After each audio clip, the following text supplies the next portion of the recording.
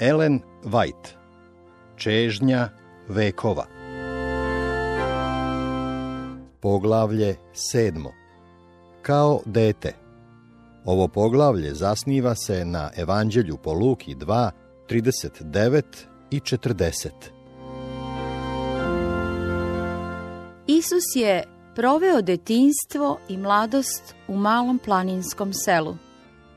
Na zemlji ne postoji ni jedno mesto koje ne bi bilo počastvovano njegovim prisustvom. Carske palate imale bi preimućstvo primajući ga kao gosta. Međutim, on je mimoišao domove bogatih, carske dvorove i slavna središta nauke, da bi se nastanio u zabitom i prezrenom Nazaretu. Kratak izveštaj o njegovom detinjstvu ima izvanredan značaj. A dete rastijaše i jačaše u duhu i punjaše se mudrosti i blagodat Božja beše u njemu. Ozaren naklonošću svoga oca, Isus napredovaše u premudrosti i u rastu i u milosti kod Boga i kod ljudi. Luka 2. glava, 52. stih. Bio je živahan i prodornog uma, a razboritost i mudrost prevazilazili su njegove godine. Njegov karakter bio je uravnotežen i skladan. Snage uma i tela postepeno su se razvijale u skladu sa zakonima detinjstva. Kao dete, Isus se odlikovao izuzetno milom prirodom. Njegove uslužne ruke uvijek su bile spremne da posluže drugima. On je pokazivao nepokolebljivo strpljenje i istinoljubljivost koja nikada ne bi žrtvovala čestitost. U načelu čvrst kao stena, njegov život otkrivao je vrlinu nesebične ljubaznosti. Isusova majka pratila je budnim okom razvoj njegovih snaga i zapazila pečat savršenstva na njegovom karakteru. Sa radošću se trudila da bodri taj bister i prijemčiv um. Posredstvom Svetoga Duha primila je mudrost za saradnju sa nebeskim silama u razvoju ovog deteta, koje je moglo smatrati samo Boga svojim ocem. Od najranijih vremena verni u Izraelju sa velikom pažnjom vaspitavali su mlade. Gospod je dao uputstva da se deca moraju poučavati, čak i od najmanjih nogu, o njegovoj dobroti i veličini, naročito onako kako su se otkrile u njegovom zakonu i prikazale u istoriji Izraelja. Pesma, molitva i pouke iz pisma morale su biti prilagođenu umu koji se razvija. Očevi, majke, trebalo je da pouče svoju decu da je Božji zakon izraz njegovog karaktera i tako primanjem načela zakona u srce, Božji lik utiskivan je u um i dušu. Veći deo poučavanja bio je usmen, ali mladi su također učili da čitaju jevrejske spise, a pergamenski svici starozavetnih spisa bili su otvoreni za njihovo proučavanje. U Hristovo doba, gradovi koji nisu obezbedili versko poučavanje mladih smatrani su prokletim od Boga. Ipak, to poučavanje postalo je formalističko. Predanje je u velikoj meri potisnulo Sveto pismo. Pravo vaspitanje vodilo bi mlade da traže Gospoda, ne bi li ga barem opipali i našli. Dela 17. glava, 27. stih. Međutim, jevrejski učitelji posvetili su pažnju ceremonijama.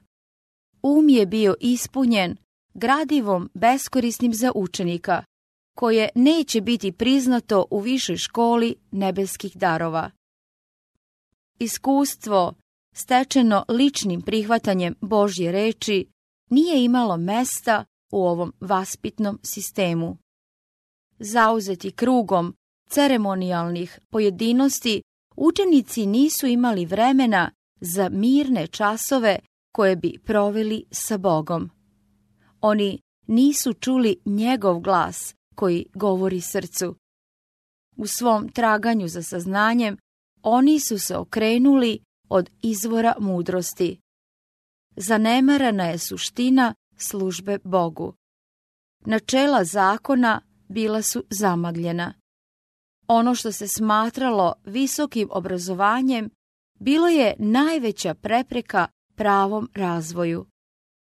Snage omladine bile su sputane obukom rabina. Njihovi umovi postali su skučeni i ograničeni. Dete Isus nije primalo pouke u školama, u sinagogama. Njegova majka bila je njegov pravi zemaljski učitelj. Sa njenih usana i iz proročkih svitaka on je naučio nebeske istine. One iste reči koje je sam izgovorio Mojsiju za Izraelja, sada je usvajao na krilu svoje majke. Kada je prešao iz detinjstva u mladičko doba, nije tražio rabinske škole. Njemu nije bilo potrebno vaspitanje stečeno na takvim izvorima, jer je Bog bio njegov učitelj. Pitanje postavljeno za vreme Spasiteljevog rada. Kako ovaj zna knjige, a nije se učio? Ne ukazuje na to da Isus nije bio u stanju da čita, već samo da nije primio rabinsko vaspitanje. Jovan 7. glava, 15. stih. Pošto je stekao znanje na način dostupan i nama, njegovo dobro poznavanje pisma pokazuje koliko je marljivo posvetio svoje rane godine proučavanju Božje reči. Pored toga, pred njim je bila otvorena i velika biblioteka dela koje je Bog stvorio. On, koji je načinio sve, proučavao je pouke koje je njegova sopstvena ruka napisala na zemlji, moru i nebu. Odvojen od nesvetih puteva sveta, sakupljao je naučno znanje iz prirode. Proučavao je život biljaka i životinja i čovekov život. Od najranijih godina života sav je bio obuzet jednim ciljem, da živi na blagoslov drugima. Za ovo je nalazio izvor u prirodi. Nove ideje o načinu i sredstvima zasjele bi u njegovom umu dok je proučavao život biljaka i životinja. Neprekidno se trudio da iz onoga što je video izvuče primjere pomoću kojih bi iznosio živu Božju reč. Priče kojima je za vreme svoje službe rado davao svoje pouke o istini pokazuju kako je njegov duh bio otvoren za uticaje prirode i kako je prikupljao duhovne pouke i svoje svakodnevne životne okoline. Na taj način Isusu se otkrivalo značenje Božjih reči i dela, dok je pokušavao da razume suštinu stvari. Nebeska bića bila su njegovi pratioci, a on je negovao svete misli i zajednicu. Od trenutka kada je postao svestan okoline, on je neprekidno rastao u duhovnoj vrlini u poznavanju istine. Svako dete može steći znanje kao što ga je Isus stekao. Dok pokušavamo da se upoznamo sa svojim nebeskim Ocem pomoću njegove reči, anđeli će nam se približiti, naš ojačati, naš karakter uzdići i oplemeniti. Postaćemo sličniji Spasitelju. Dok posmatramo lepo i veličanstveno u prirodi, naša osjećanja usmerit će se Bogu. Dok je duh ispunjen divljenjem, duša se okrepljuje dodirom sa beskonačnim preko njegovih dela. Zajednica sa Bogom u molitvi razvija umne i moralne sposobnosti, a duhovna sila jača dok razmišljamo o onome što je duhovno. Isusov život bio je život u skladu sa Bogom. Dok je bio dete, mislio je i govorio kao dete, ali ni najmanji trag greha nije kvario Božji lik u njemu. Ipak, on nije bio oslobođen iskušenja. Zloća stanovnika Nazareta bila je poslovična. Natanailovim pitanjem iskazano je mišljenje o njegovom rđavom glasu. Iz Nazareta može li biti što dobro? Jovan, 1. glava, 46. stih. Isus je postavljen tamo gdje će se njegov karakter oprobati. Bilo je neophodno da stalno bude oprezan kako bi sačuvao svoju čistotu. Bio je podložan svim borbama sa kojima se i mi susrećemo, da bi nam mogao biti primjer u detinjstvu, mladosti i zrelom dobu. Sotona je bio neumoran u svojim naporima da savlada dete iz Nazareta. Od najranijih godina Isusa su čuvali nebeski anđeli, pa ipak njegov život bio je duga borba protiv sila tame. Da na zemlji postoji život neupreljan zlom, vređalo je i zbunjivalo kneza tame. Nije bilo sredstva kojim nije pokušavao da Isusa uhvati u zamku.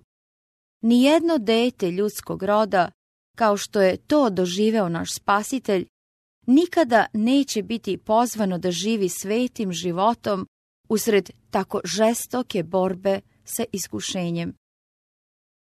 Isusovi roditelji bili su siromašni i zavisili su od svakodnevnog mukotrpnog rada. Bio je upoznat sa siromaštvom, samoodricanjem i oskudicom. Ovo iskustvo bilo je njegova zaštita. U njegovom marljivom životu nije bilo trenutka dokolice da pozove iskušenje. Nije bilo besciljnih časova koje bi otvarali vrata poročnom druženju. Koliko je god bilo moguće, on je zatvarao vrata kušaču. Ni zarada, ni zadovoljstvo, ni odobravanje, ni prekor nisu ga mogli navesti da pristane na rđavo delo. Bio je mudar da prepozna zlo, a jak da mu se odupre. Hristos je bio jedini bezgrešan od onih koji su živjeli na zemlji, iako je gotovo 30 godina živeo među zlim stanovnicima Nazareta. Ova činjenica je ukor onima koji smatraju da od mesta, bogatstva ili napretka zavisi njihov neokaljen život. Iskušenje, siromaštvo, nedaća je pravi sistem obuke potrebne za razvijanje čistote i postojanosti. Isus je živeo u seljačkom domu i verno i radosno nosio svoj deo tereta u domaćinstvu. On je bio zapovednik neba i anđeli su radosno ispunjavali njegovu reč. Sada je on bio revnostan sluga, poslušni sin, pun ljubavi. Učio je zanat i radio svojim rukama sa Josifom u drvodeljskoj radionici. U prostoj odeći običnog radnika prolazio je ulicama malog mesta, idući i vraćajući se sa svog skromnog posla. On nije upotrebio svoju božansku moć da bi smanjio teret ili olakšao mukotrpan rad.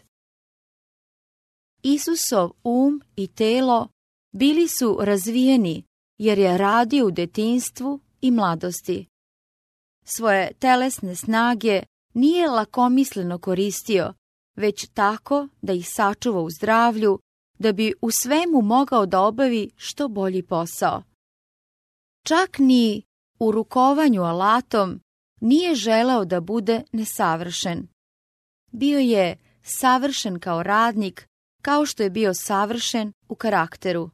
Svojim ličnim primjerom učio je da nam je dužnost da budemo marljivi, da naš posao mora da bude obavljen tačno i temeljito i da je takav posao dostojan poštovanja.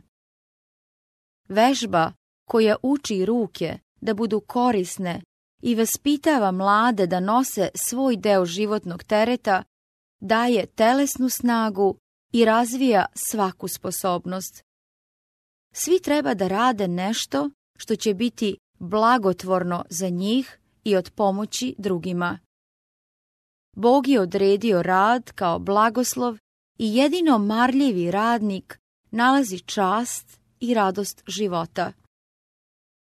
Nad decom i omladinom koja radosno preuzima svoj deo obaveza u domu, delići teret sa ocem i majkom, počiva Božje odobravanje sa čvrstim obećanjem punim ljubavi. Takva deca izaći će iz doma da postanu korisni članovi društva. U toku celog života na zemlji, Isus je bio ozbiljan i istrajan radnik. On je očekivao mnogo, zato je preuzimao mnogo. Pošto je otpočeo svoj rad, rekao je: meni valja raditi dela onoga koji me je poslao dok je dan. Doći će noć kada niko ne može raditi. Jovan 9. glava 4. stih. Isus nije izbegavao brige i odgovornosti kao što to čine mnogi koji tvrde da su njegovi sledbenici. Zbog toga što žele da izbegnu ovaj oblik vaspitanja, slabi su i nedelotvorni. Oni mogu posjedovati dragocene i poželjne osobine, ali su slabi i gotovo nekorisni kada naiđu teškoće ili kada treba savladati prepreke. Pozitivnost i energija, temeljitost i čvrstina karaktera koju je ispoljio Hristos treba da se razvija i u nama, pomoću iste discipline kojoj je i on bio podvrgnut. Milost koju je primio, primit ćemo i mi. Dokle god je živeo među ljudima, naš Spasitelj je delio sudbinu siromašnih. On je iz iskustva poznavao njihove brige i teškoće i mogao da uteši i ohrabri sve skromne radnike. Oni koji pravilno razumeju učenje njegovog života nikada neće smatrati da treba praviti razliku između društvenih slojeva, da bogate treba više ceniti od čestitih siromaha. Isus je u svoj rad unosio radost i takt. Neophodno je veliko strpljenje i duhovnost da bi se biblijska religija unela u život doma, u radionicu, da bi se podnela napetost svetovnih poslova, a oko usmerilo na Božju slavu. U ovome Hristos je bio pomoćnik. Nikada nije bio toliko obuzet svetovnom brigom da nije imao vremena za nebeske vrednosti ili za razmišljanje o njima. Radost svoga srca često je izražavao pevanjem psalama i nebeskih pesama. Stanovnici Nazareta često su čuli njegov glas kako se uzdiže u hvali i zahvaljivanju Bogu. On je pesmom održavao zajednicu sa nebom i kada su se njegovi drugovi žalili na umor od posla, bili su obradovani ugodnom melodijom sa njegovih usana. Njegov hvalospev kao da je odagnao zle anđele i kao tamjan ispunjavao mesto mirisom. Misli njegovih slušalaca bile su skrenute sa mesta njihovog zemaljskog izgnanstva na nebeski dom. Isus je bio vrelo isceljujuće milosti za ovaj svet. I u toku svih tih godina povučenosti u Nazaretu, njegov život izlivao se u potoke saosećanja i nežnosti.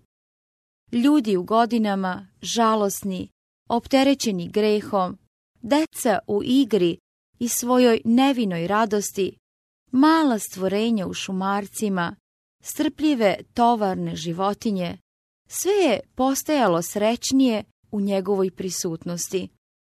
On, čija je reč održavala svetove, saginjao bi se da pomogne ranjenoj ptici. Nije bilo ničega što ne bi zapazio, ničega što nije bilo dostojno njegove službe. Tako, dok se razvijao u mudrosti i stasu, Isus je rastao u milosti i kod Boga i kod ljudi. On je sticao simpatije svih srca, pokazujući se sposobnim da saoseća sa svima. Atmosfera nade i hrabrosti koja ga je okruživala učinila ga je blagoslovom za svaki dom. Često je subotom bio pozvan da čita pouke iz proroka u sinagogi, a srca slušalaca ustreptela su od uzbuđenja, kada je nova svetlost zasjala sa poznatih reči svetoga teksta. Ipak, Isus je izbegavao razmetanje. U toku svih godina svoga boravka u Nazaretu nije ispoljavao svoju čudotvornu moć. Nije tražio visoke položaje i nije prisvajao nikakva znanja. Njegov mirni i jednostavni život, kao i ćutanje pisma o njegovim ranim godinama, uče nas važnoj pouci. Što je mirniji i jednostavniji život jednog deteta, što je slobodniji od veštačkog uzbuđenja, a što usklađeniji sa prirodom, utoliko je povoljniji za razvoj telesne i umne snage i duhovne sile. Isus je naš primjer. Ima mnogo onih koji se sa interesovanjem bave razdobljem njegove javne službe, dok ne zapažaju pouke iz njegovog detinjstva. Međutim, baš njegov život u domu je primjer za ugled svoj deci i mladima. Hristos je pristao na siromaštvo, da bi nas u skromnim životnim okolnostima poučio kako blisko možemo hodati s Bogom. On je živeo da bi ugodio, dao čast i proslavio svoga Oca u običnim životnim prilikama. Njegov rad otpočeo je posvećivanjem skromnom poslu zanatlija koji mukotrpno rade za svoj svakodnevni hleb. On je vršio službu Bogu isto toliko kada je radio za drvodeljskom tezgom, kao i kada je činio čuda za mnoštvo. Svaki mladi čovek koji sledi Hristov primjer vernosti i poslušnosti u svom skromnom domu, može da polaže pravo na reči koje je Otac preko Duha Svetoga izgovorio o njemu. Evo sluge mojega, kojega podupirem, izbranika mojega, koji je mio duši mojoj. Isaija 42. glava, 1. stih.